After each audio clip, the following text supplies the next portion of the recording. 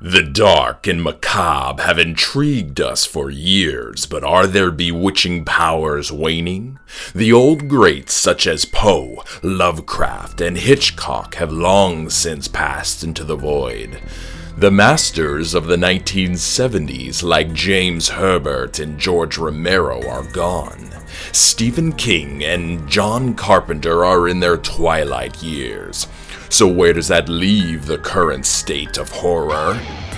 The future is bright, and author Thomas Gloom hopes to unveil this truth by discussing the genre's past and present. Settle back, get comfortable, and remember to leave a light on as you enter into the gloom. Cults have fascinated me from an early age. Larson's Book of Cults has been sitting on my bookshelf since I was in middle school. I've always been drawn to the psychological and the horrific, and cults are where those two tend to kiss. People like Jim Jones, Charles Manson, and Marshall Applewhite presented the world with real-life terror and death. But luckily, the world of fiction offers us a number of gems to help us process the insanity and loss. On today's episode of the Into the Gloom podcast, I'll be interviewing my spooky friend and fellow horror author, Briana Morgan. Join us, dear listeners, as we discuss the cult horror literature and films that have managed to entrance us with their peculiar ways. Welcome, Bri. How are you doing? I'm doing great. How are you doing? I am good. I'm really excited about this discussion. And, you know, when you brought this up, when I asked you for a theme or a topic and you brought this one up, I have marked this on my calendar since, and I'm excited to be here doing this. Me too. I'm definitely excited. As you're well aware and listening to past episodes, I don't do the whole spiel of introducing the author and rambling off all of your accomplishments. I kind of like for that just to come out naturally as we chat. So I just want to move right into things, and something a little bit different on this episode. Usually I save a lot of the listener questions that I get for the end or maybe deeper into the middle, but I want to start today with a listener question. And that question is, Bri, are you as awesome as you appear to be? Oh man, a tricky one right out of the gate. Short answer, no. Social media is a highlight reel. So there's a lot that happens behind the scenes, a lot of mess, a lot of chaos that people don't see. But I really appreciate that. And I'm glad at least somebody thinks I'm awesome. Yeah, I had a nice little chuckle when I saw that come in, and I was like, oh, what a perfect opening here. Yeah, it's a hard-hitting one right away. Okay, so now that you've been put on the hot seat, maybe the rest of this will just seem like a breeze for you. Oh yeah. So we're going to be talking about cult horror, and I want to ask you, what is it about that subgenre that draws you in? I have always, like you, have always been interested in cults. I don't know what it is. I think it's the idea that, you can take these seemingly normal people and, they meet the right kind of charismatic leader, and then all of a sudden they're willing to do things that maybe they never would have thought about doing before just because this guy is telling them to do it. That fascinates me. It's kind of like a true crime subgenre too. I'm a big true crime fan. So, they feed into each other. Yeah, for sure. As I mentioned in the opening, there's a lot of psychology involved whenever you're talking about cults. And I really appreciate the fact that depending on what sort of mood I'm in, I can sort of go the true crime route, the historical route, and listen to a podcast or read a book or watch a documentary about a real life cult. But I can also switch and find stories about cults within fiction. There aren't a ton of subgenres with that sort of overlap. Right. Like I can sit here and watch the Blob movie, but I don't really have anything, from real life that I can focus on. Maybe I can look at sludge, coming from some factory or something like that, but it's not quite the same. Right. I mean, maybe like a book on aliens could be close, but I don't know. I don't know for that one. Yeah. It's really unique. Do you even remember the first cult horror movie or book that you interacted with? Oh, I don't think it was the earliest one, but the first kind of cult media I I remember really sticking with me was Jonestown, the whole Jim Jones mess. I heard about it. I think I heard about it on, it was just one of those specials that was on, I want to say the History Channel or something like that. And I was like, what is this? And I just started watching, and, I didn't learn a lot of the details until maybe a few years ago. But I was like, I want to say I was like 14 when I learned about Jonestown, which is maybe a little young. Yeah, absolutely horrific. And like you mentioned earlier, just terrifying the way that normal people could be controlled. Now, with the whole Jonestown thing being fairly contemporary, we've got video, we've got recordings of Jim Jones, and you realize that he was captivating, he was charismatic, and he knew it, and he used it and utilized it. And I think that this happens a lot in cults, but with the history of Jonestown, especially its beginnings, it's even more heartbreaking, the fact that he seemed to prey on the marginalized, he preyed on immigrants, he preyed on the poor, and really sunk his teeth in and gave people hope that they'd never had before, hope in the, maybe the picturesque ideology that they had of what the happy American life was supposed to be. They hadn't experienced it yet, but he gave them a promise, and it's horrific how it turned out. But he was so abusive, even from the start, just his sermons and whatnot. There was a lot of, spiritual abuse going on. Now we realize that there was, a lot of mental and physical abuse going on too. But, stuff like that is not easy to forget. And I think that's why it has stuck with us, and why, even now, even today, years and years, decades later, we still have documentaries coming out. We still have podcasts coming out. We still have TV shows being made about the Jonestown Massacre. Yeah. And I mean, even the phrase, it's not technically correct, but even the phrase drinking the Kool-Aid, like people use that all the time and they don't even know that it's a reference to Jonestown. So I think that's wild. Yeah.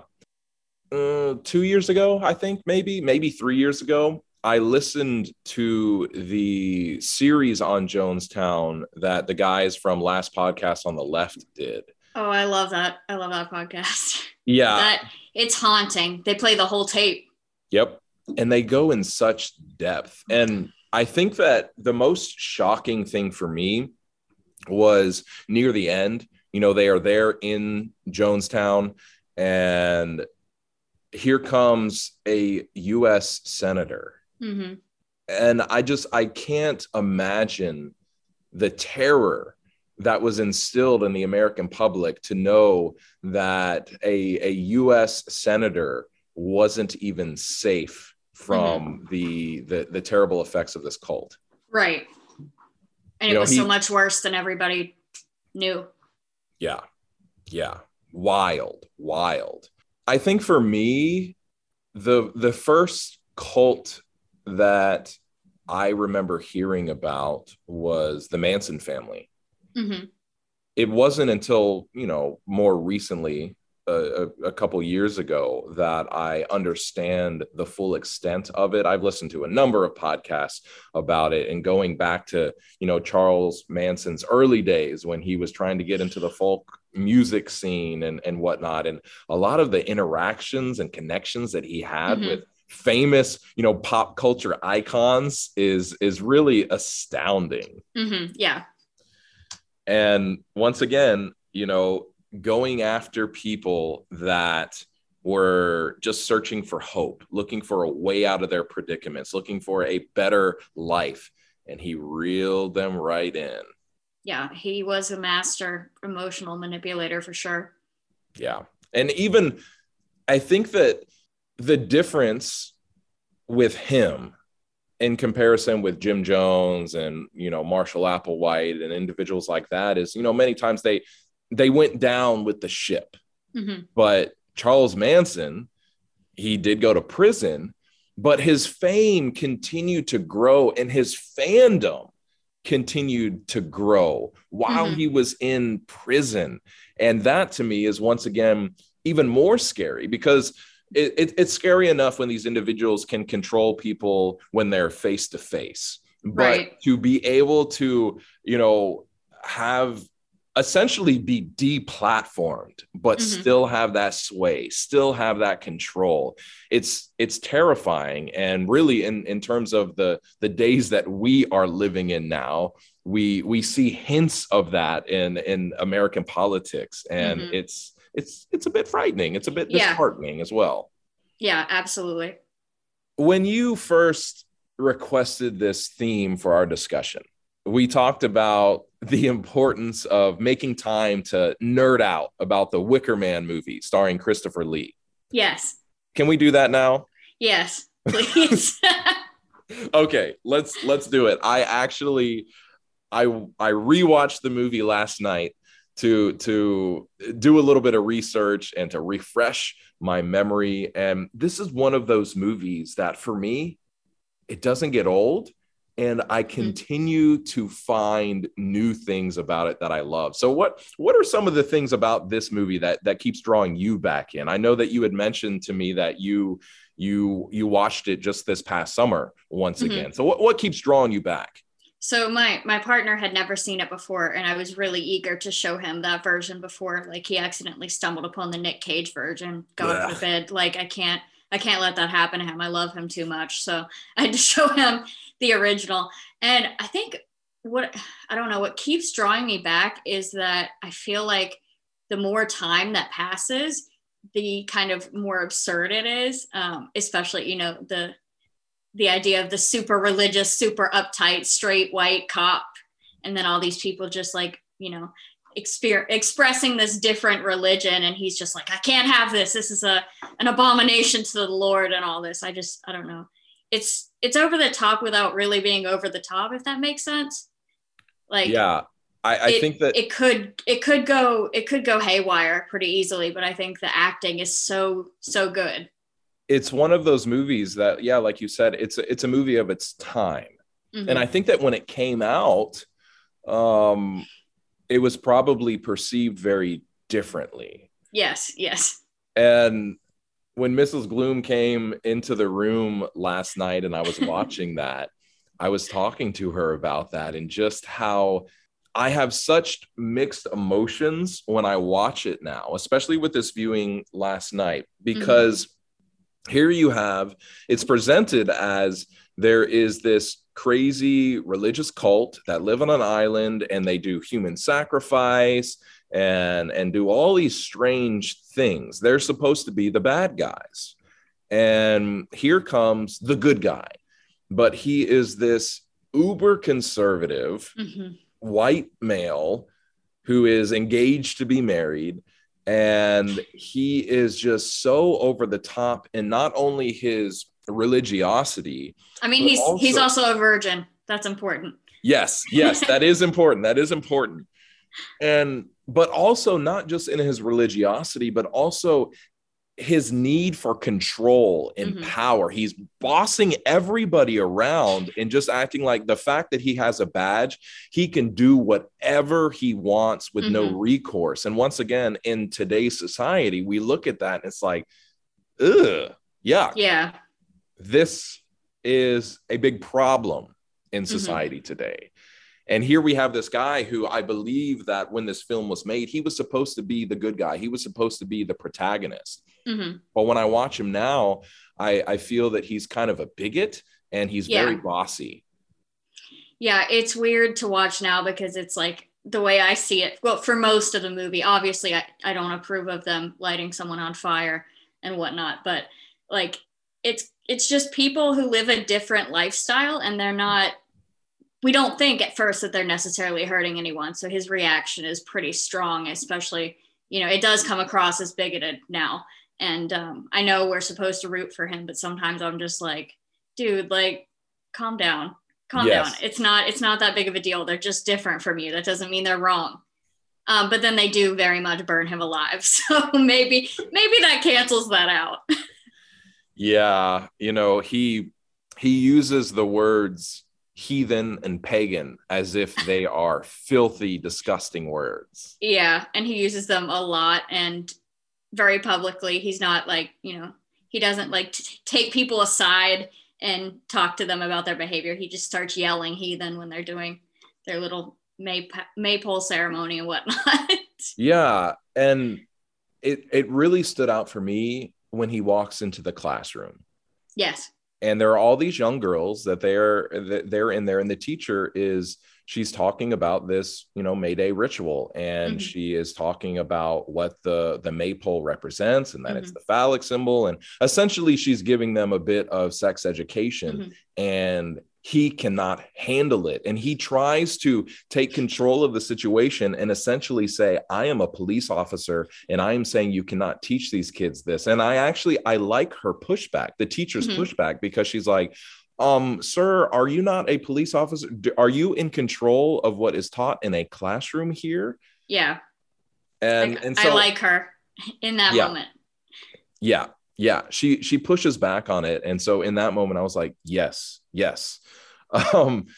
It's interesting too, when you're talking about when this film was made and some of the stuff that was presented in it might have been shocking or unheard of at the time. But I think now, and what we see, especially here in America today, I love how we have this uber conservative Christian. He comes to town, and these people know that they can easily get him to slip up by putting a young girl in front of him, or in today's society, it could be a young boy as well. Yeah. And it's just this idea that he has suppressed his emotions. He has suppressed his sexuality. He's suppressed all of these things, and he's constantly lashing out against other people that are, really maybe more free in these areas. And it comes off, at least to me, that he's not so much lashing out at them as he is lashing out at himself for not being able to have that experience that they get to have. Yeah, all of his like violent outbursts and emotional explosions come from a place of self-hatred, I would say. Yeah. And we see that a lot, many over and over, we see these, politicians or pastors or priests who are very outspoken, maybe in their, homophobia. And they are the ones that get caught with a little boy in a hotel room. Yeah. Yeah. That's always how it happens. Yeah. And so I get a lot of those vibes from this movie, but the way that it starts out, I appreciate what was done there, because, it starts out with this plane flight, this plane, it's flying over this land, it's flying over water. It's showing this beautiful, idyllic landscape, and there's this upbeat, happy folk music playing, and it's almost like you are being, as the viewer, lulled into this false sense of security. Everything is happy and bright, and then as the story continues, you realize that there is darkness lurking right around the edges. Like, I love the hints. I noticed this more on recent watches, but the hints that, they are having issues growing food because, everyone's eating out of cans, and there are no apples. Like he's like, there are no apples on this island, which I think is wild. Out of all the food, that's the one he calls out. But yeah, it's interesting. You can kind of see hints of what is to come before the big twist at the end. Yeah, exactly. He has that first meal and he's complaining about, why is all this stuff coming from a can? Mm-hmm. I think that the power in rewatches with this movie is that the more you rewatch it, the more you pick up on the hints that something is awry, and it starts right at the beginning.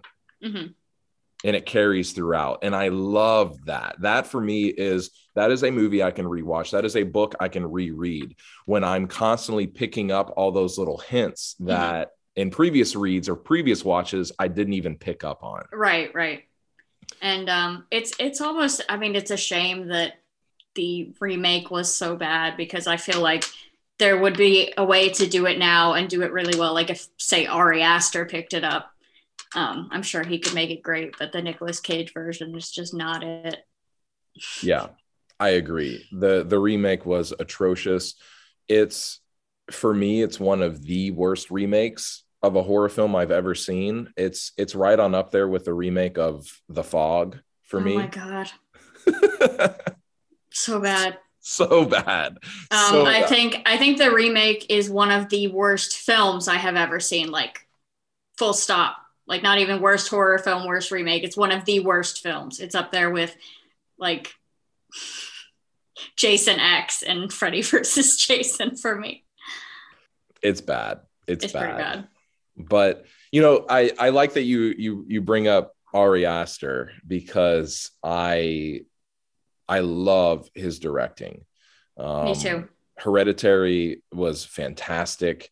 And I love all the layers, but once again, it's a cult film. And then instead of completely changing course, he comes out with Midsommar, which is another, a religious or spiritual cult film. And for me, I take it as his love letter to The Wicker Man. To me, there are so many connections that I believe I view it almost as a not a remake maybe, but a reimagining of The Wicker Man. I can definitely see that too. Midsommar is one of my favorites, so I've watched it a lot.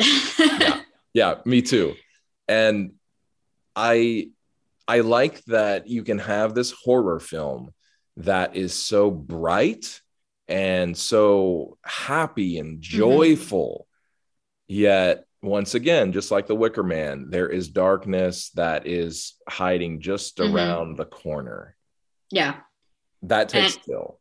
And I think what makes that movie so effective is, you side with Florence Pugh's character and you kind of see her growth and her evolution as she gets drawn deeper into the cult. So I don't know. I really like that movie.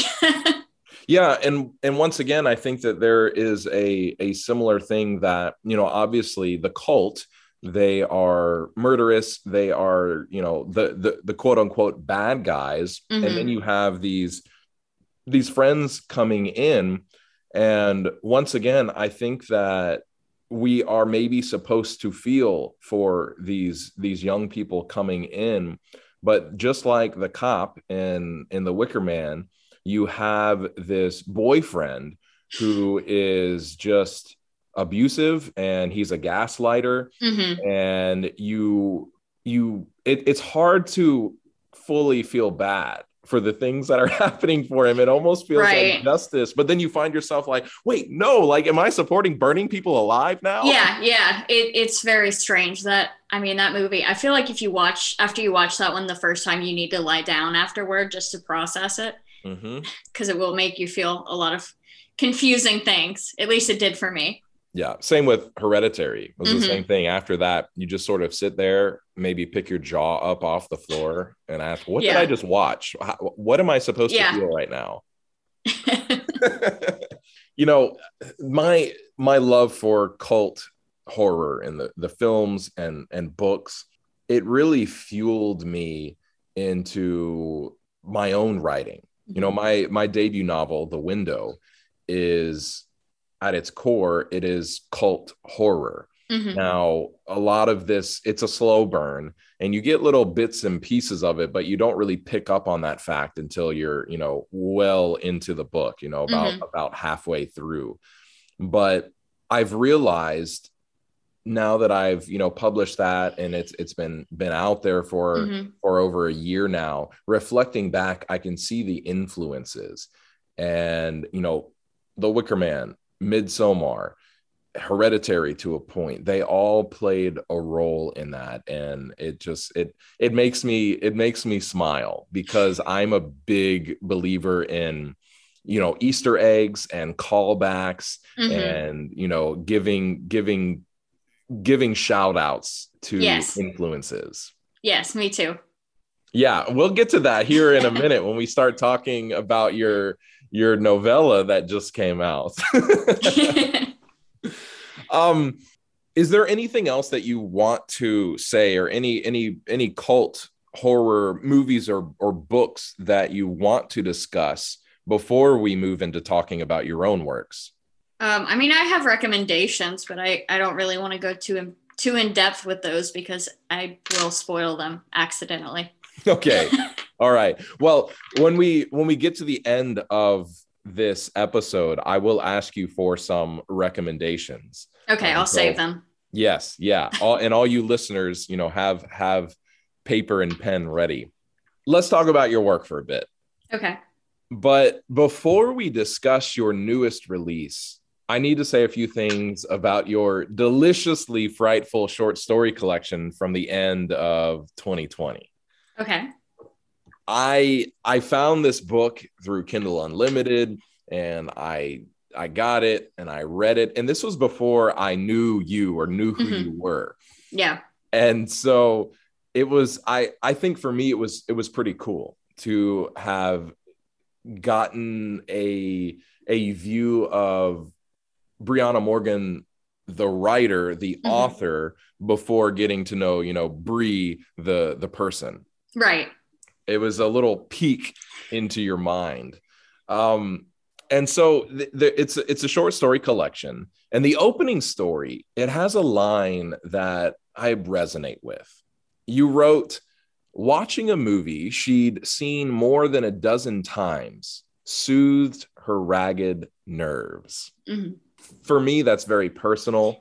I have that same experience. Is it the same for you? Oh yeah. We joke that I watch the same 3 movies. I play the same 3 games. I find comfort in doing things that I have already done before. And it might be an anxiety thing. I'm not sure, but even just having a movie on in the background that I've seen before while I read stuff on my phone comforts me. Yeah, I am very much the same way. And my wife is the same way as well. And we typically, if we're falling asleep watching a movie or having a movie on, it's always Harry Potter and the Sorcerer's Stone, that first one. Yeah. And it's comforting, and we know it so well. And if we're not watching it, usually I have the audiobook playing, Jim Dale's narration. Oh yeah. Of it. Oh, it's so good. It is. But now in the spooky season, we have been falling asleep more to Hocus Pocus. Oh, that's another good one. And it's so comforting. It's like a warm blanket. And yeah, during the spooky season, the lead up to Halloween, I also just love having horror movies on in the background. And I'm usually not sitting down and watching them. It's on. Yeah, me too. When I lived with my parents, way back in the day when we had cable, I would just turn on the TV to AMC's Fear Fest. Mm-hmm. And that's actually how I discovered a lot of my favorite horror movies. They would just be on in the background, and I'd catch bits and pieces, and I'd be like, oh, I kind of want to sit down and watch this now. Me too. Me too.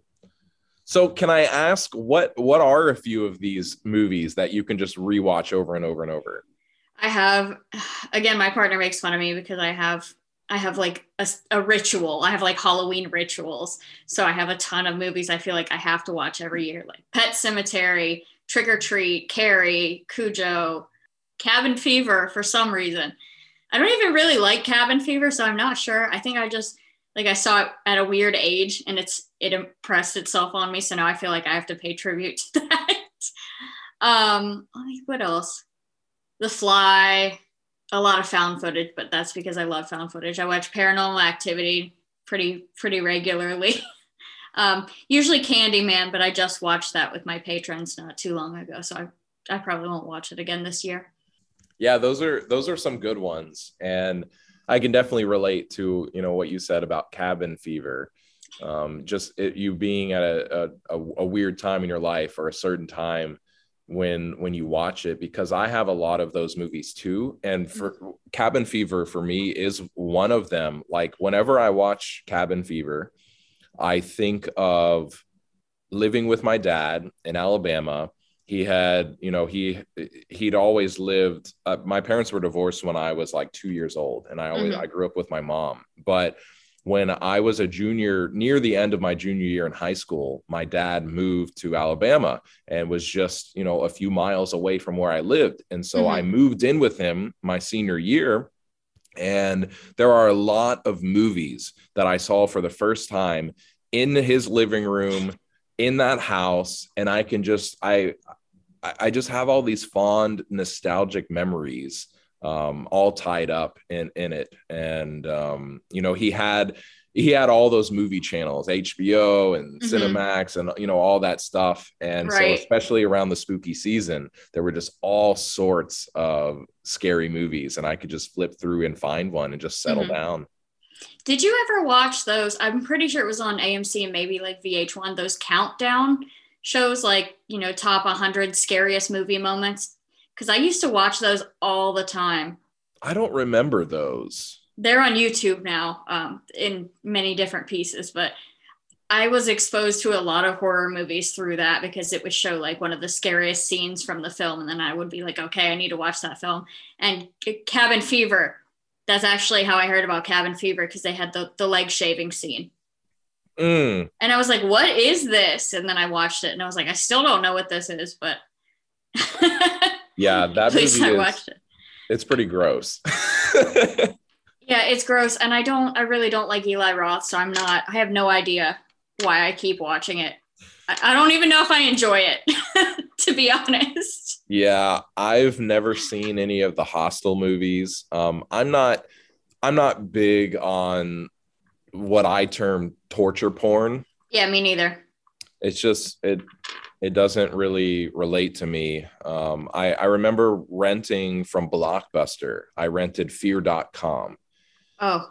And it's essentially just torture porn. And I was like, what is this? This isn't scary. Like, I just don't like it. Yeah, it's just yucky. I tried watching The Green Inferno the other day because I was like, okay, I just feel like it's time for me to try it. And I turned it off maybe like 20 minutes in because I was like, you just don't need to do all this. It's just too much. See, now that is one that I could enjoy. But I'm also a sucker for those types of movies. Like, I love Apocalypto. It's just so crazy and over the top.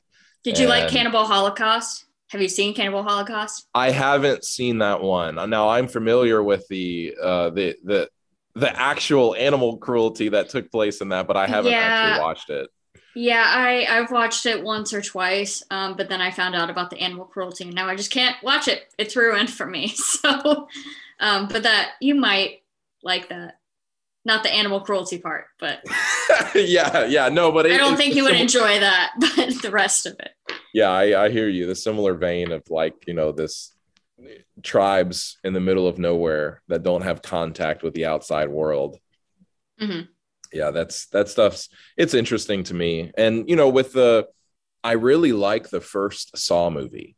Yes. And I wouldn't categorize that as torture porn. There is a story, there is mystery. I love the reveal at the end, but then from there, it sort of turns into torture porn with the next installments. Yeah. I mean, parts of Saw are gross, but it's not gross for no reason. Right. I feel like everything that happens in Saw, like, it makes sense, as opposed to like a movie like Green Inferno, where you just like immediately have someone getting dismembered and you don't even have time to like get to know them. Like, Yeah. You didn't need to do that. Right. It's like, oh, I don't care. Why do I care?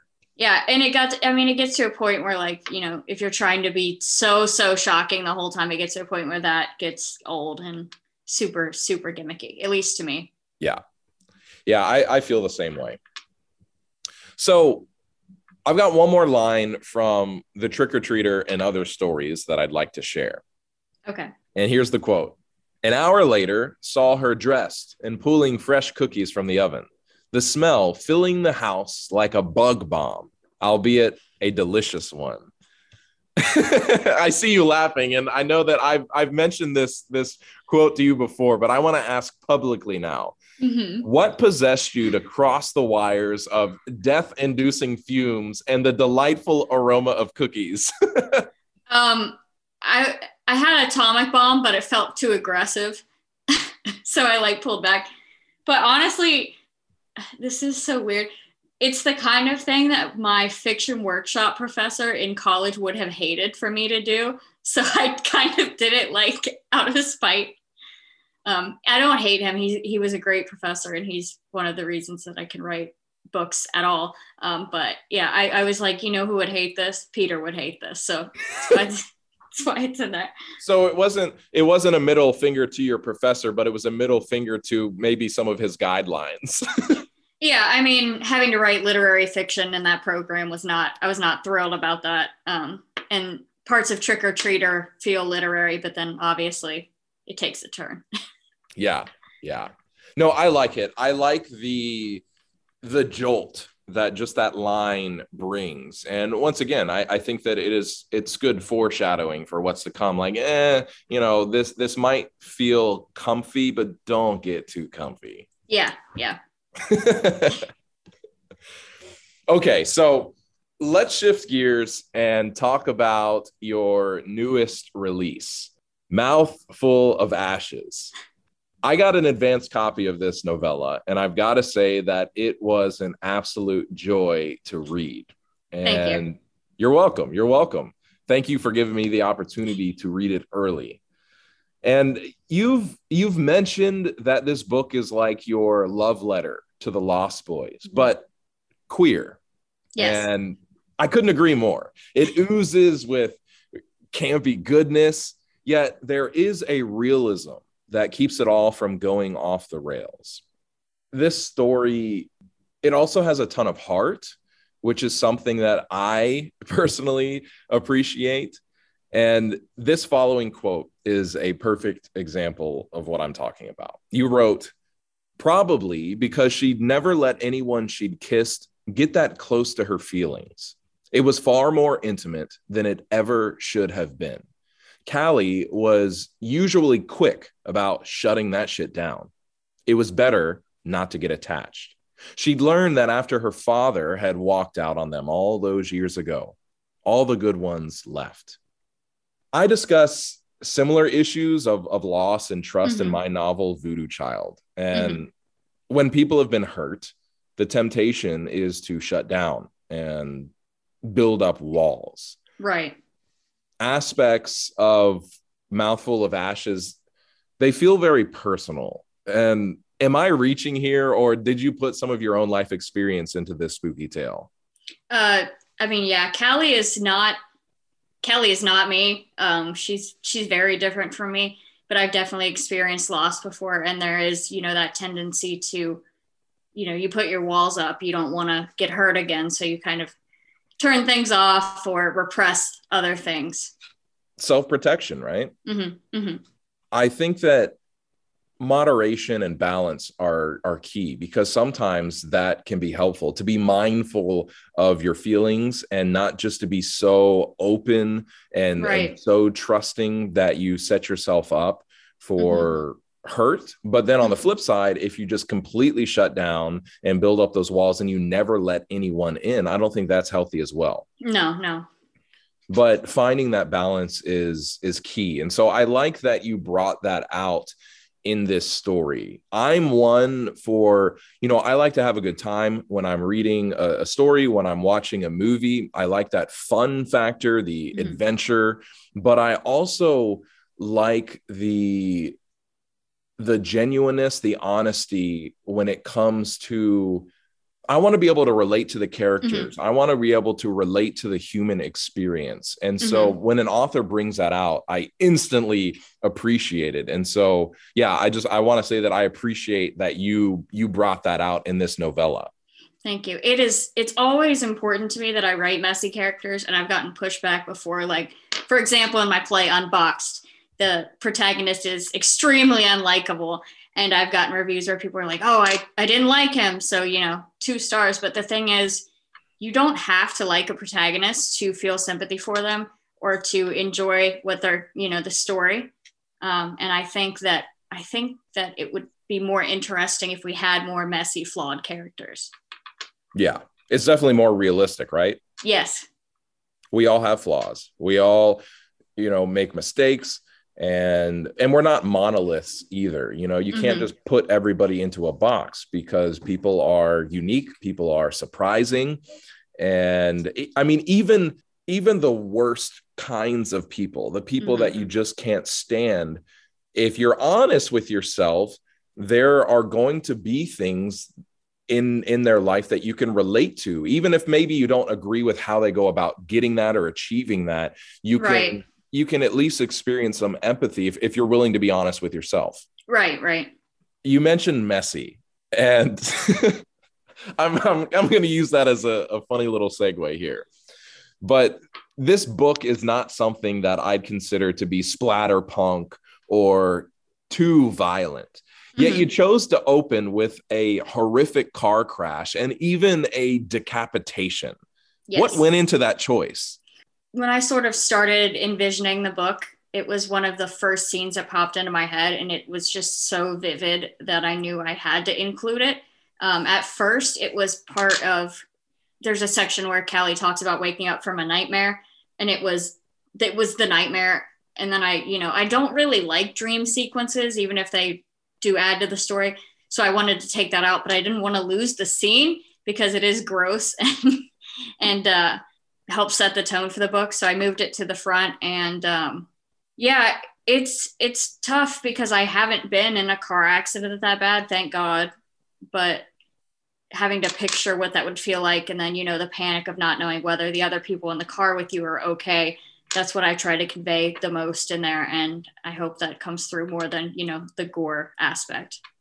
And it does. I think that it sets some high stakes, but it makes sense for especially Callie's character and the decisions that she makes as the story goes on. It makes more sense when the history and the familial ties that are involved here. So yeah. I like it. I think it fits. I think it sets the tone because, after that scene, those first few chapters, they're more positive and more happy. And I think that if it started without the car crash scene, you could have possibly lost people in those opening chapters because they might believe like, what is this? I'm picking this up because I want to be scared. Right. And so that keeps people hooked because there are plenty of scares to come. Yes. I definitely didn't want to lose people at the beginning, but I knew it wasn't going to be all doom and gloom right away. Well, and I also think that your cover does a killer job of setting that stage. And so hopefully people wouldn't get that idea. But I think that regardless what we do as artists, whether it's with our blurb, whether it's with our cover, we need to be mindful of reader expectations in those first few pages or first few chapters of any book. Right. I mean, oftentimes I've even heard that, agents know within the first 5 pages of a book, usually if it's going to be a hit. Yeah, I want that superpower. Yes. So something else that you did well in this book was inject tidbits of vampire lore without it coming off as ham-fisted or awkward. Most of it was framed as if the protagonist was reflecting on what she'd seen in fiction. The Lost Boys, True Blood, and other pop culture vampire references were made. And I quite enjoyed, as I mentioned earlier, all those little Easter eggs. Mm-hmm. So here's an example, listeners, of what I mean. Here's a quote from the book. In fiction, vampires had super strength and super speed. If she tried to get away, even if she managed to break free and start running, he was going to catch up with her. He was going to hurt her. So what was the point? I just love how natural this feels. It's clear that you have a love for the vampire subgenre, which is a great lead-in for another listener question, which is this. What is your favorite vampire book? Oh God. Oh, that's a tough one. I part of me wants to say Salem's Lot, but really it's Dracula, the original, because I read Dracula when I was in 8th grade for the first time. I read it in the middle of October. I can remember sitting outside at school on one of the picnic tables, like on my lunch break, and reading it. And just like, I don't know, it's so good. It's just so good. And it's fun to see how that created this whole subgenre and this whole vampire boom, I guess, from one person's book. Yeah, I love that. I'm such a sucker for nostalgia. And I mean, I couldn't help but smile and feel warm and fuzzy when you're talking about, you remember what grade you were in, you remember what season it was in, you remember where you were when you were reading this, because I have those memories tied up, whether it's movies, TV shows, books, even certain songs, certain albums. Right. And I just love getting to relive some of those memories, some of that nostalgia. So yeah, that's cool. And that was, 8th grade. Is that what you said? Yeah, I think so. That is props for getting through that book in 8th grade. I had just read Frankenstein, so I was just trying to devour all the like classic horror I could at that point. I actually just read Frankenstein for the first time this year, and I haven't seen the original movie either. We're going to be watching that either this week or next, my wife and I. But so I went in just knowing about Frankenstein from a pop culture perspective, and that book subverted so many of my thoughts and opinions on what I was about to read, and I really, really loved it. Yeah, it's a great book. Mary Shelley she was a genius, and I love that this tiny, like early 20-something woman just invented science fiction, essentially. It's awe-inspiring. The fact that, it's just so layered. The time in which she wrote a story like this, and then, as you mentioned, just the fact of being a woman in that time, being a young woman in that time, and for her to not only think of a story like that, but be able to put it down on paper and to capture what she did, and then to release it to the world. Like, I can't imagine the types of hurdles that she had to face to get that out there. And here we are, years and years later, decades later, still talking about this. And I think that 100 years from now, people are still going to be talking about Mary Shelley and Frankenstein. Yes. It's awesome. Looking back at Mouthful of Ashes, it's a story infused with a varied mixture of lustful desire, sweet tenderness, and romance in its many forms. And this following line in particular was a standout for me. You wrote, "In all honesty, she felt tipsy, although she hadn't had any alcohol. She was just drunk on Elijah." That's really just the tip of the iceberg, though. You also wrote a sex scene that spanned a few pages. You didn't just, hint at it. You went right into it, and you gave details. You stuck with it.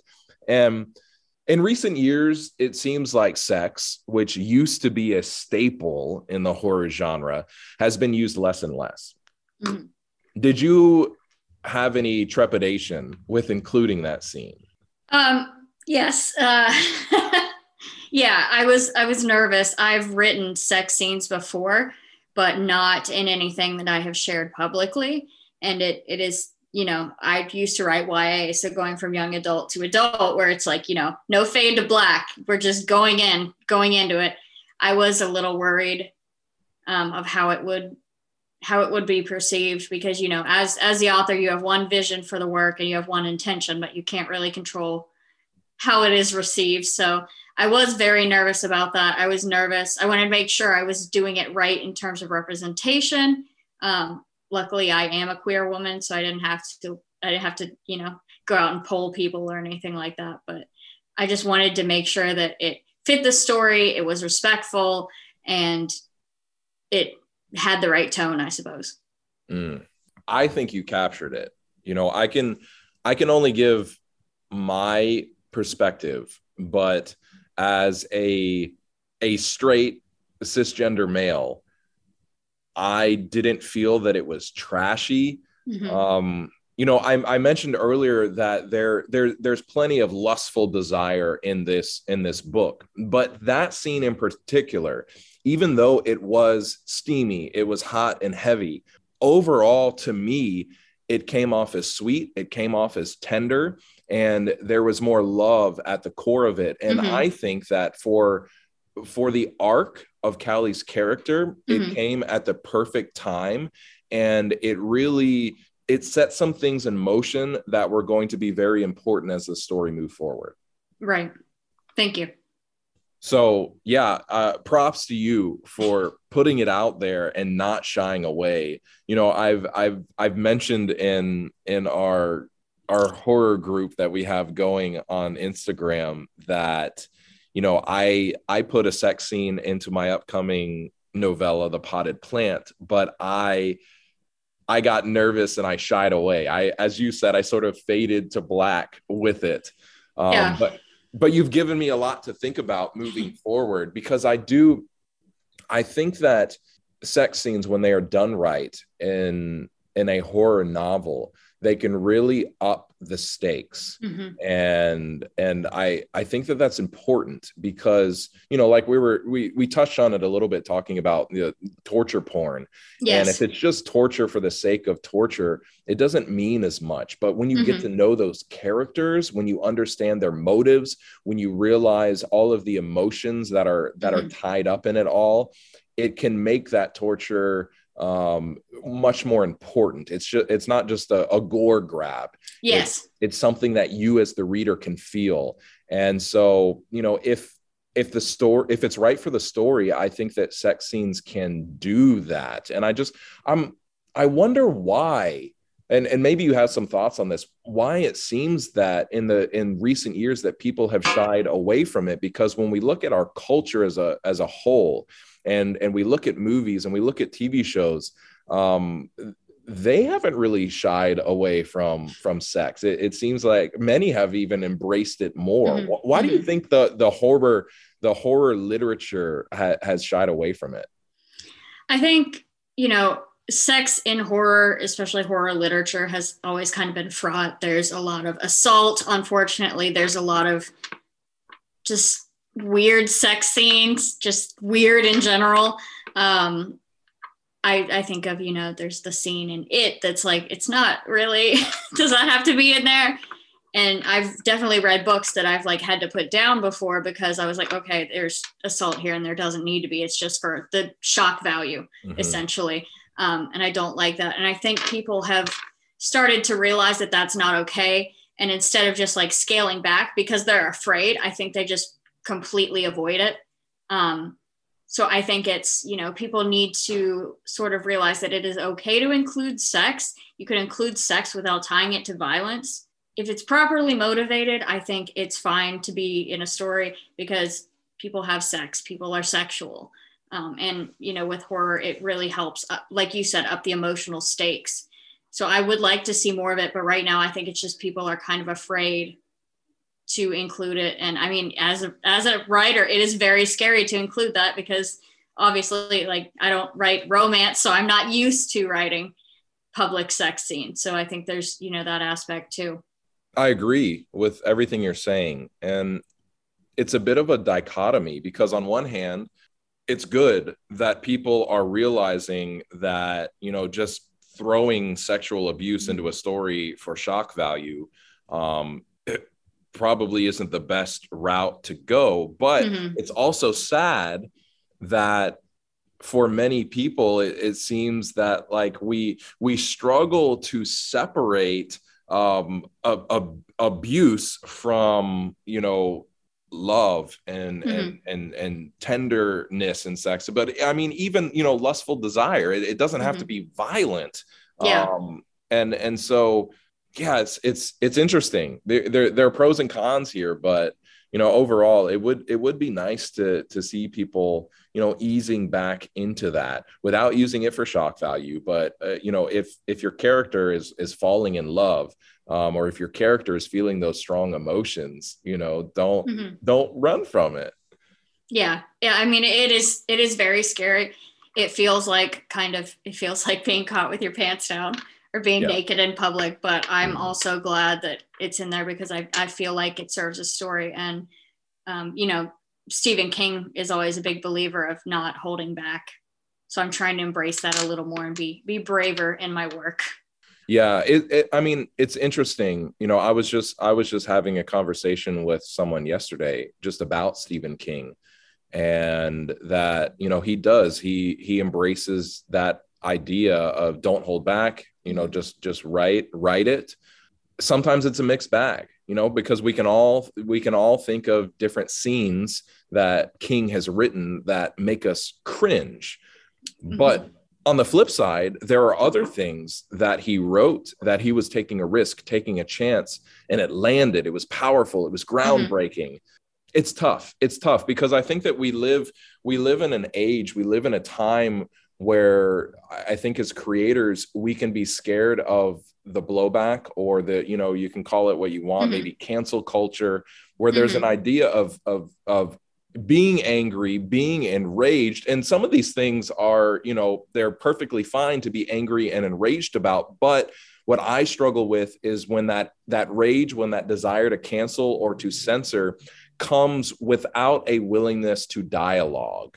I think that's where we get into it, for me, areas that make me a little bit uncomfortable when it comes to writing, when it comes to censorship, and how it can paralyze us as creators. Absolutely. I mean, I've gotten at the beginning of Trick or Treater and at the beginning of Mouthful of Ashes, I'm mindful. I include trigger warnings for different subjects, because I know, sometimes it's hard for people to face that. And I've gotten a lot of positive reception to that, but I've also gotten some blowback saying that, horror shouldn't have trigger warnings and whatnot. But it's like, the way I see it, at the end of the day, if I help one person, if I can keep one person from being re-traumatized, then it's worth whatever critique comes my way, because I know there's certain stuff that I read that I wish I had been warned about, or certain things I see that I don't get warned about, and they just like re-traumatize me. And I don't want to do that to anyone. I want them to resonate with my work, not, be so terrified about it based on a real experience they've had. It's interesting. But once again, I think that having these conversations is important, because I know for me, my perspective on trigger warnings, it's a little bit different. And I think a lot of it is because of my personality and my likes. I am very much averse to spoilers. I've gotten to where, like, for instance, I love the Halloween franchise, but the newest trailer for Halloween Kills, like, I won't watch it because I'm scared that too much is going to be spoiled. I feel like too many trailers just spoil movies. But I feel that sometimes with trigger warnings, if you put all of those into, if you put it all out there, it can be a possible spoiler.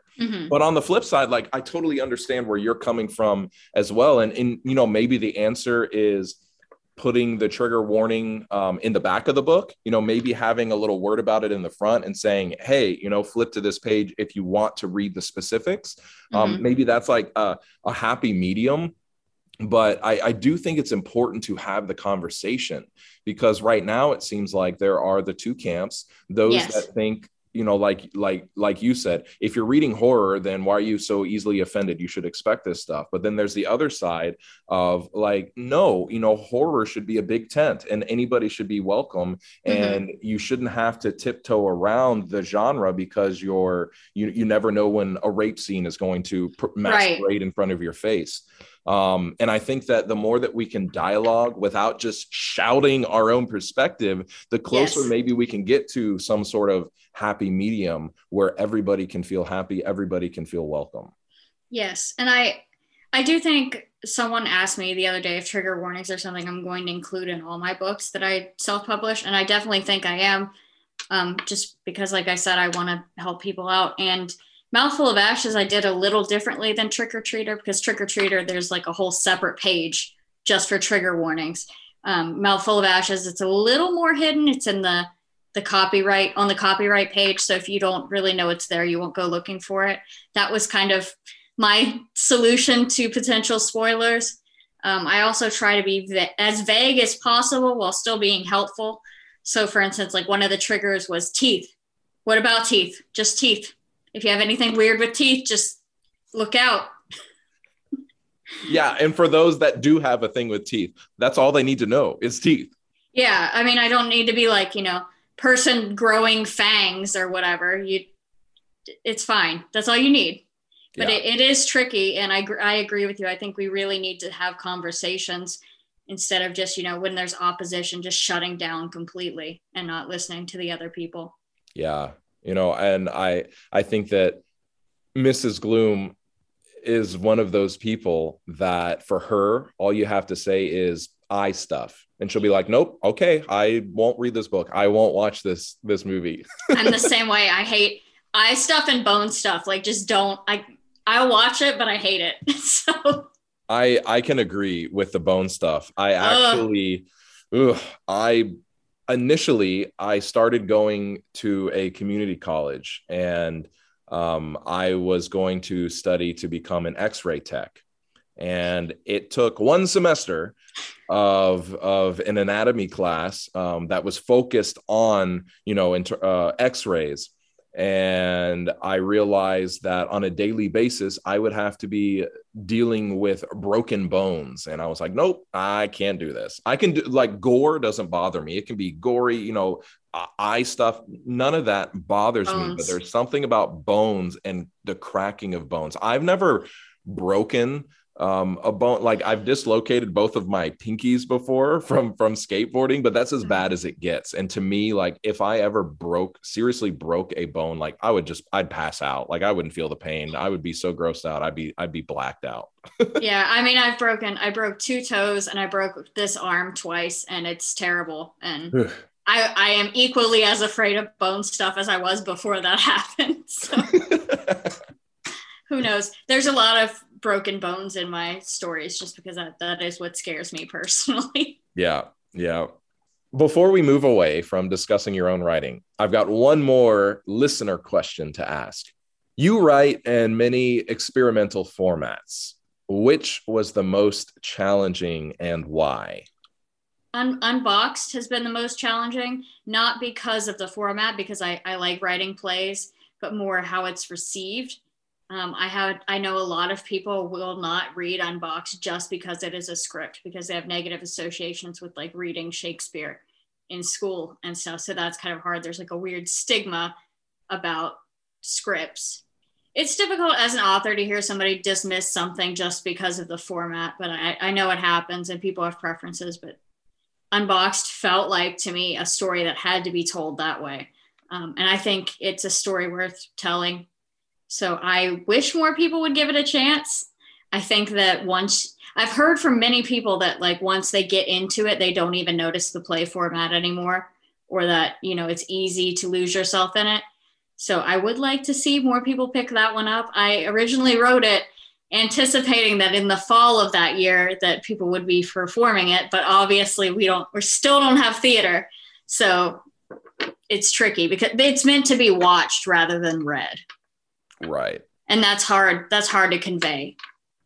I can relate to what you were saying, how some people feel. I mean, you know, if I had the choice to watch a movie or read the script, I want to watch the movie. Yeah. Or read a novel or read a play script. Like, I'm always going to choose the novel. Yes. But for me, I love watching plays. And, you know, if Unbox was performed, like, you bet I would make sure to watch it, because that's another thing that I feel like horror has a lot of history and early beginnings in drama and in play drama. But nowadays you don't see a lot of that.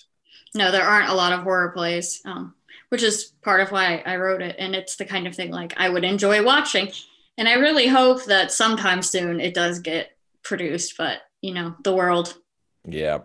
The world. Yeah. Like, are we ever going to get back to normal? It's a mess. It's a mess.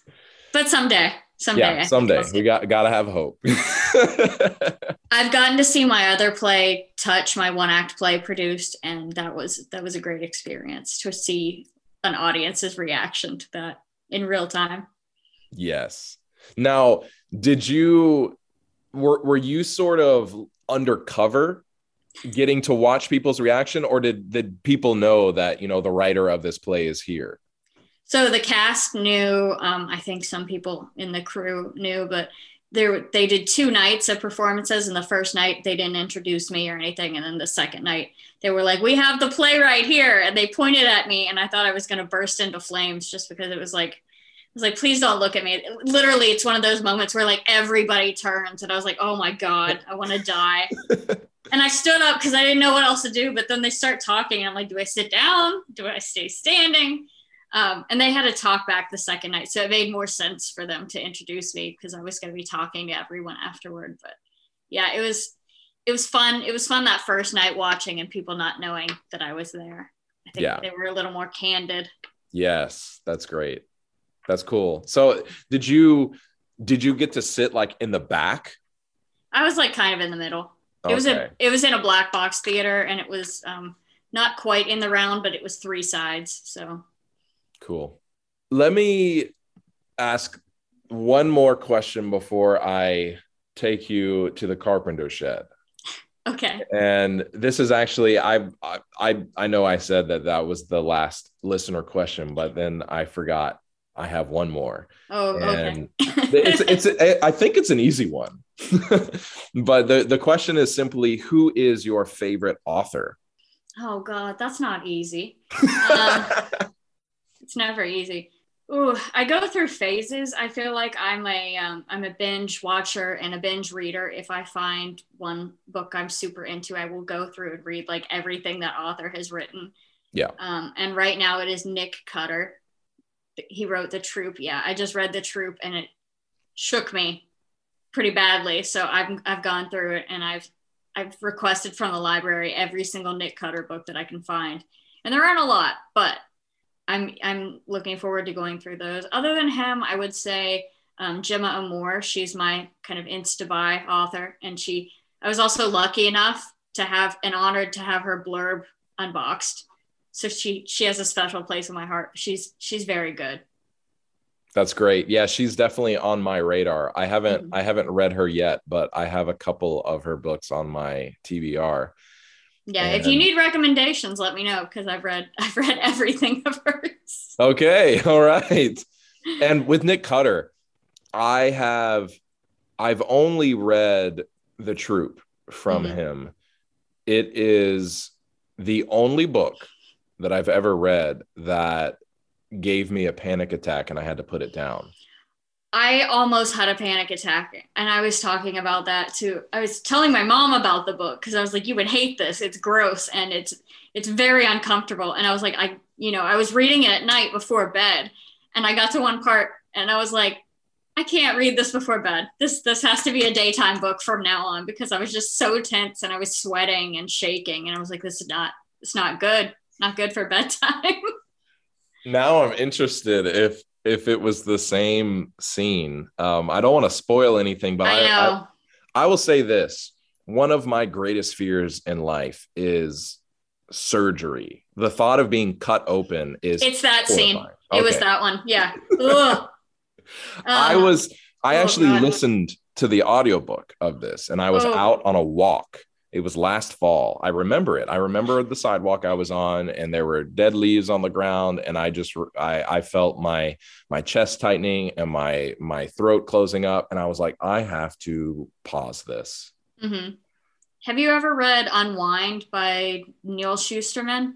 I haven't.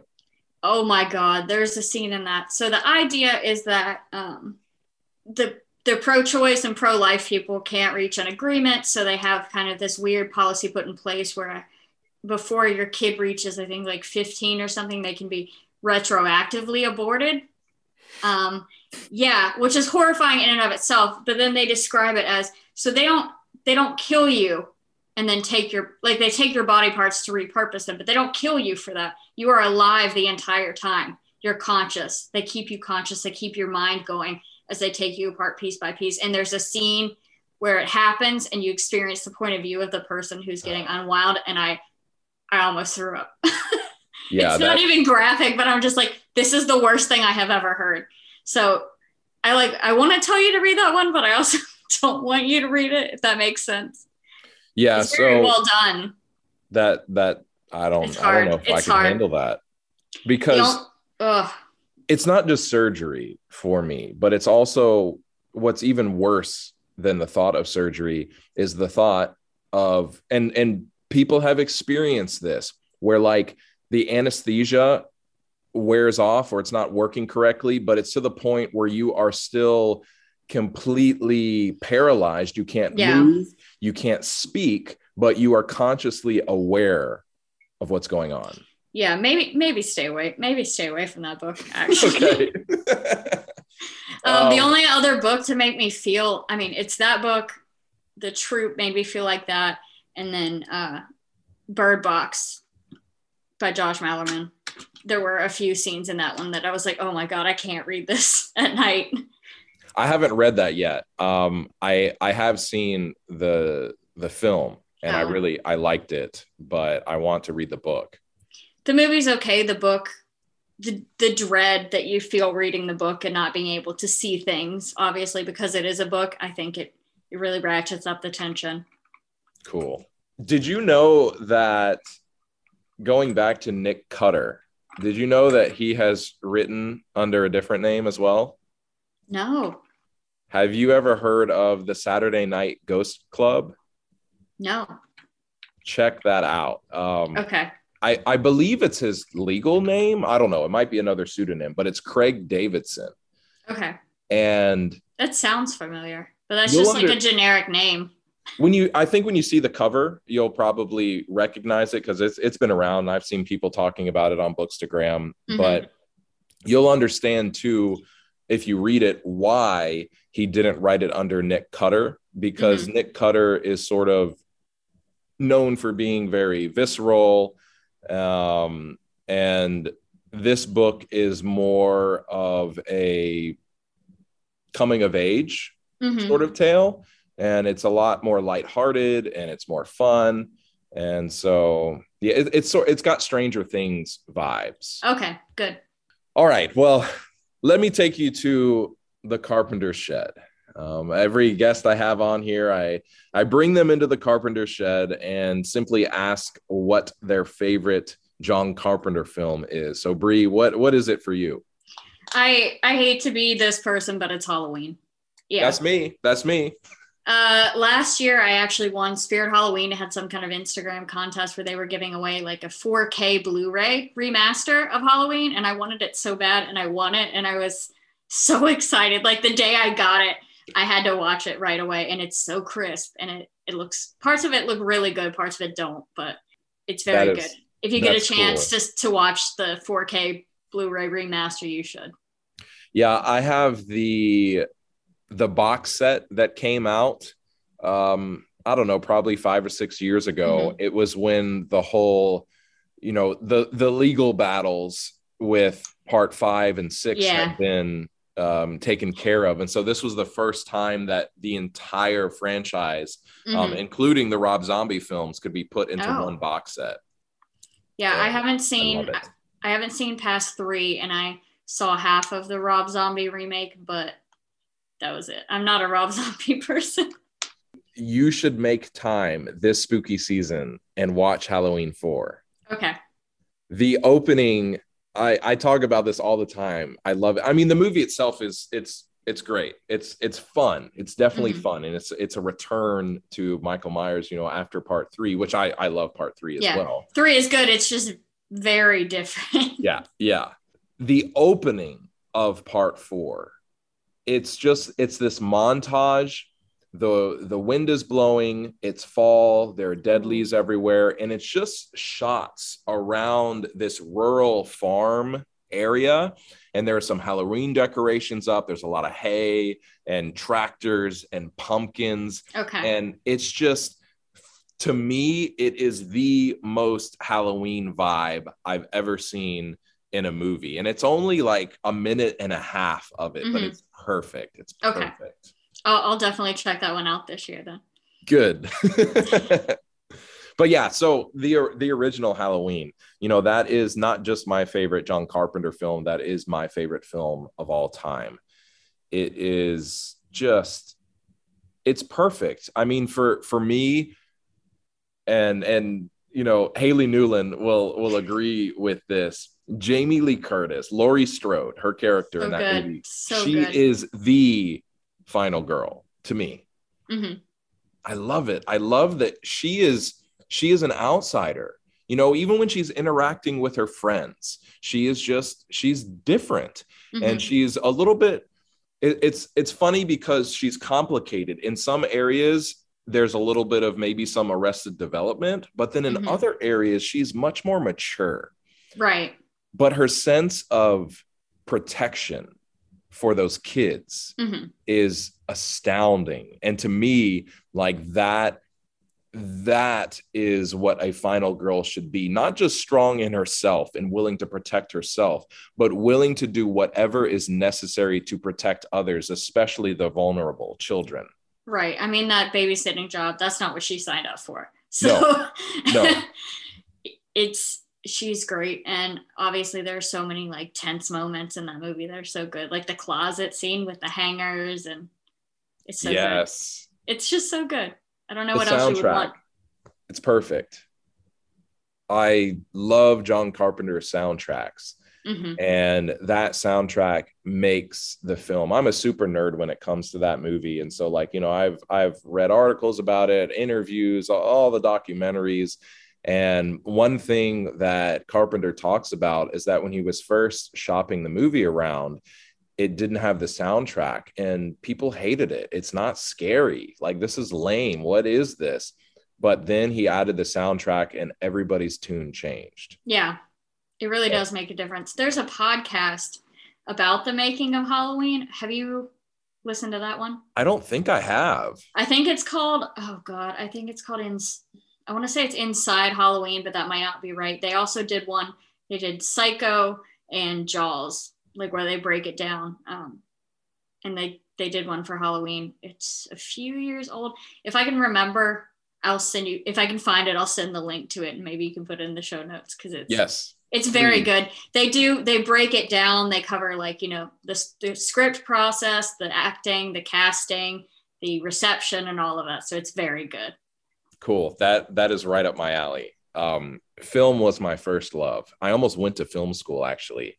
And my best friend is in film school. He lives in LA now, and he attributes me to instilling that love for him to get into it because of all the, the silly, scary movies that we would make in high school. Yeah, I minored in film, so we have to nerd out about film sometime. Okay, awesome.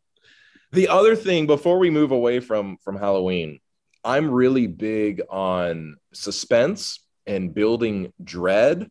I think that the scariest moments in a movie are when you get to that door and you know that something horrific is behind the door, but it's reaching toward the door and slowly opening it. And maybe it's just complete dark and you don't see it. That, to me, that is the scariest part. Once you see the bad guy, once you see the monster, as scary as the mask might be, as horrific as the beast might be, it changes. It Mm-hmm. changes.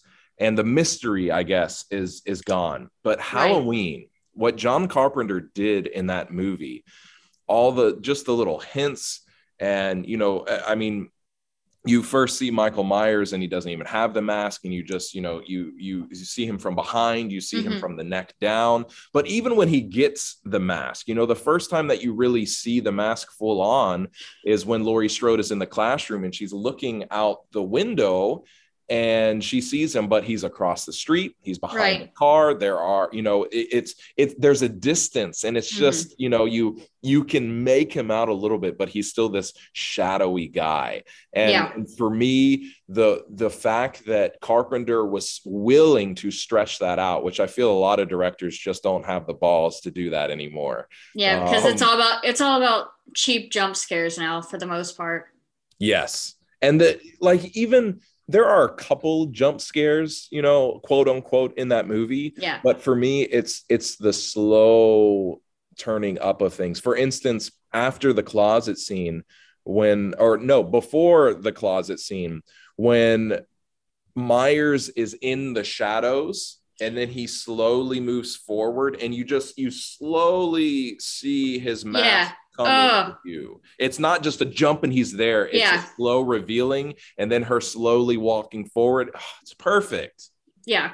There's in the new Candyman, there's a moment that's like that where it's like completely silent and there's no like loud music or anything. It's just like, it's one shot and you can see Candyman's just like standing in the background. And I'm like, oh my God, I hate it.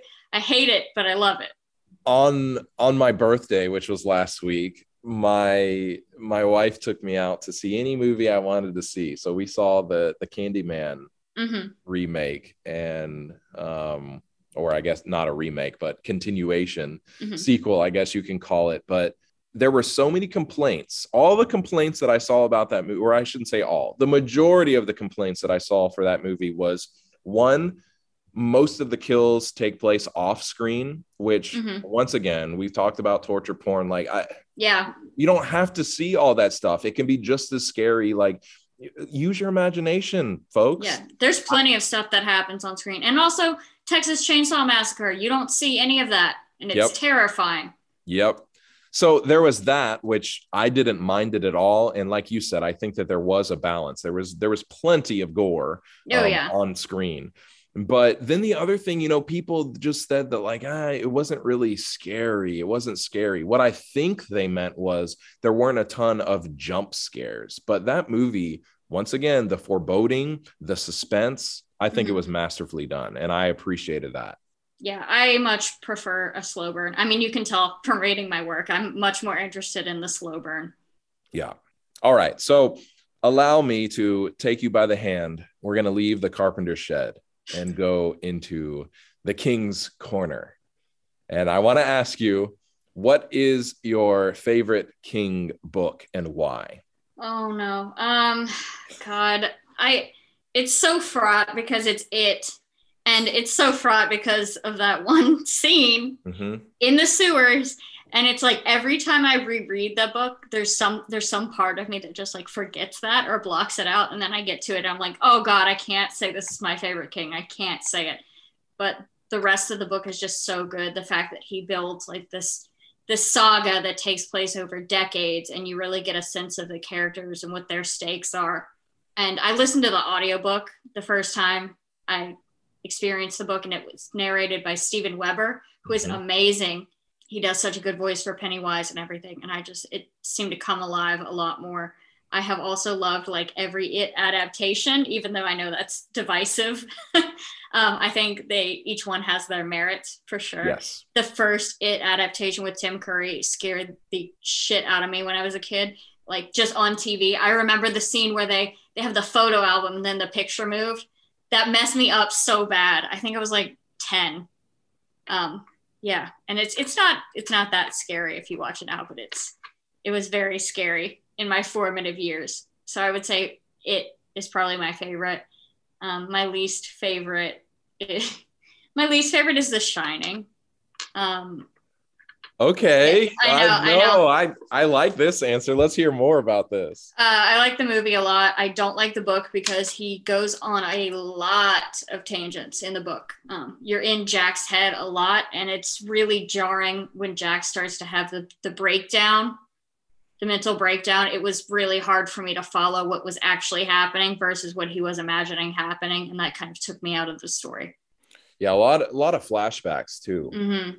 Which I don't mind if they're properly motivated, but it just felt, I don't know, it felt kind of scattered in that. And yes. I know from it, I know from it that he can do flashbacks. So I think that's why it frustrates me more than anything. Is I'm like, you can do this. Why didn't you just do the same thing? But I mean, a lot of people love that one. Not for me. I hear you on that. It could be you get a little bit of whiplash. Mm-hmm. I mean, The Shining is definitely in my top 10, at least for King. I do like it. There are a lot of moments that were great. But I definitely hear what you're saying, especially with Jack. Though Wendy is so much better, in my opinion, in the novel than in the movie. I was talking to someone on Instagram yesterday about that, who wasn't aware of what went on behind the scenes with Kubrick and Shelley Duvall. And so I was trying to explain Wendy's character in that movie. It's not Shelley's fault. And anybody that has seen her in anything else, will realize that instantly. It was more Kubrick and how he wrote her and how he directed it, and the fact that he was so abusive to Shelley Duvall in that movie that by the end of shooting, I mean, her hair was falling out. He was terrible to everyone on that shoot except for the kid who played Danny, because he was a minor. Exactly. He legally couldn't be a shit to him. It is unfortunate. I think the movie's very good, but I will say that Wendy in the book is what kept me reading the book, because I was like, she's awesome. And she really evolves from like this quiet, like, I don't want to upset my husband. I don't want to set him off. I don't want to get him in trouble. She goes from that to like this badass woman who will do anything to protect her child.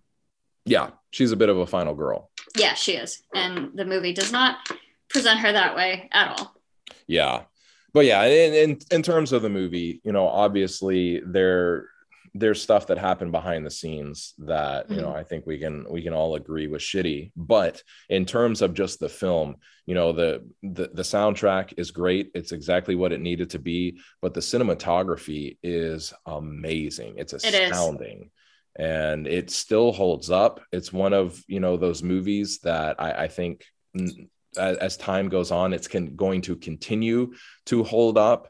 Mm-hmm. And Jack Nicholson's acting is just bar none. Yeah, it's excellent. Yeah, but yeah, that's interesting. I'm glad that you might feel like you picked a simple choice or the easy go-to choice with John Carpenter, but like I said, I agree with that too. But I like hearing some hot takes in terms of King. So what I'm interested in is someone to come on here and say that their favorite King novel is From a Buick 8. Or like Rose Matter or something. Not that Rose Matter's bad, or like I met someone who said their favorite King was The Girl Who Loved Tom Gordon, which is I've heard that strange choice because it's very different. Yeah. Once again, yesterday, I posted all those questions looking for people's hot takes. So it led to a lot of heated conversations. Yeah, I love that. In DMs. But one of them was, like, what? Rose Matter is great because it's one of my bottom Kings. But for me, it's like, if I want that strong, abused female character who overcomes the odds and gets justice, like, I'm gonna read Dolores Claiborne. Oh yeah. So I agree. All right, well, in conclusion, what are 3 books or movies, you can choose movies too, what are 3 books or movies that you'd recommend to someone wanting to take in some good cult horror? I would recommend Midsummer. That's a good one. I would recommend The Sacrament, which is found footage horror loosely based not loosely, it's pretty heavily based on the Jonestown incident. And it's not one I see recommended enough. So definitely that one. And then probably The Girls by Emma Cline. It's not horror, it's more literary, but it's about the Manson girls. But they're not the Manson girls. It's fictionalized, but it's very, there are a lot of cult vibes in it. Cool. Just for in recap, Midsommar, Mm-hmm. that is the movie directed by Ari Aster, and I can 100% back that up.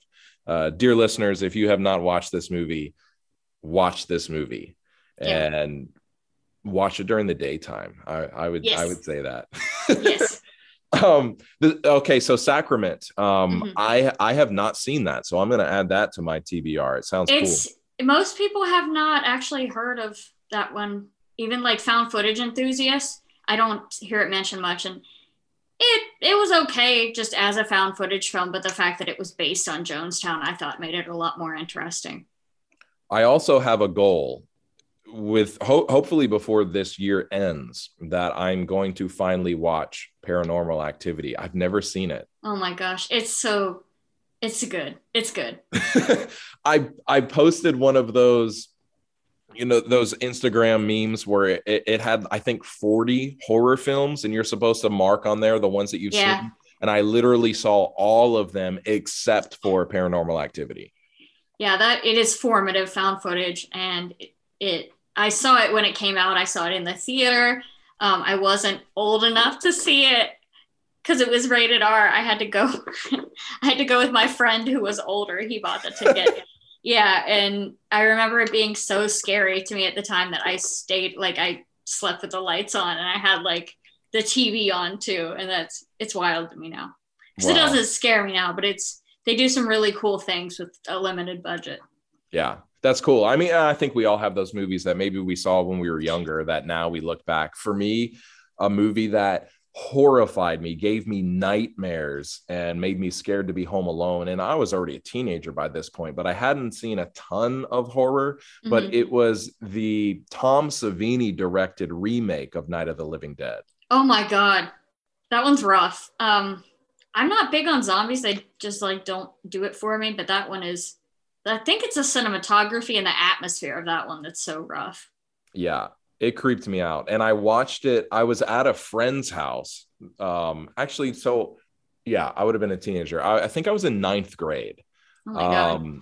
And I was at a friend's house, and then we went to one of his friend's house in that neighborhood. I'd never been to this house, and it was a 2-story house. It was a pretty big house, and we were upstairs in his bedroom. And I remember it was in the daytime, but it was a little bit overcast. And upstairs, he had it was like a hallway that had different rooms and bathrooms, but all of the doors were closed. So the hallway was very dark. And even when you go into the rooms, his bedroom, and then I also left his bedroom to go to the bathroom, which was right next to his room. Mm-hmm. And all the blinds were closed, and they were like those blackout blinds. I remember the fear that was instilled in me. And then later that night, I went home, and usually it was a Sunday night. On Sunday nights, my mom and my stepdad would always go out to dinner and a movie. I'd get to stay home alone and have the house to myself, and I loved it. Mm-hmm. That night, I did not love it. I was horrified, and I kept thinking that a zombie was, for whatever reason, going to walk out of my parents' room and come kill me in the living room. Ugh, that's awful. Yeah. But now I look back, and it's like, oh, cute little Thomas Clune terrified of a silly movie. Look how far you've come. Yes.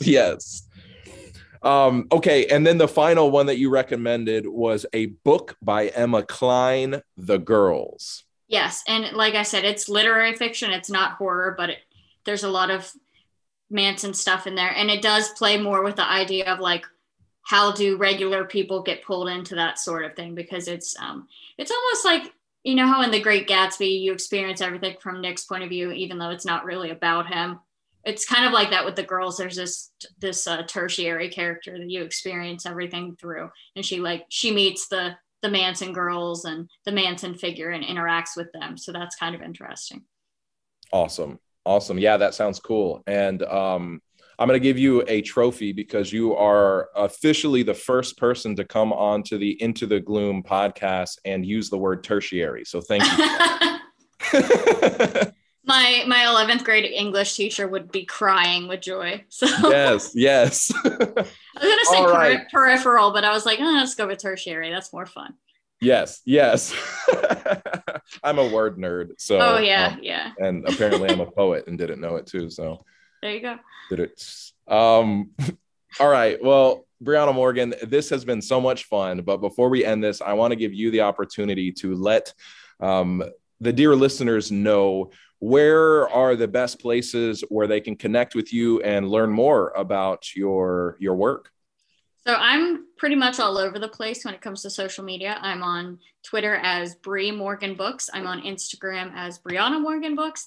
And I'm on TikTok as Briana Morgan Books. And all of my books are available through Amazon. You can even get them through Kindle Unlimited. All right. Well, thank you so much for coming on and entering into the gloom with me. And I hope that your career continues to grow and flourish because you really deserve it. And thank you. Folks, go out and check out Bri Morgan's stuff. You will not regret it. Thank you. We hope this episode haunts your nightmares. It's been an honor to scare you. Be sure to subscribe and also follow Into the Gloom podcast on Instagram for news on upcoming offerings. Until we meet again, remember to leave a light on.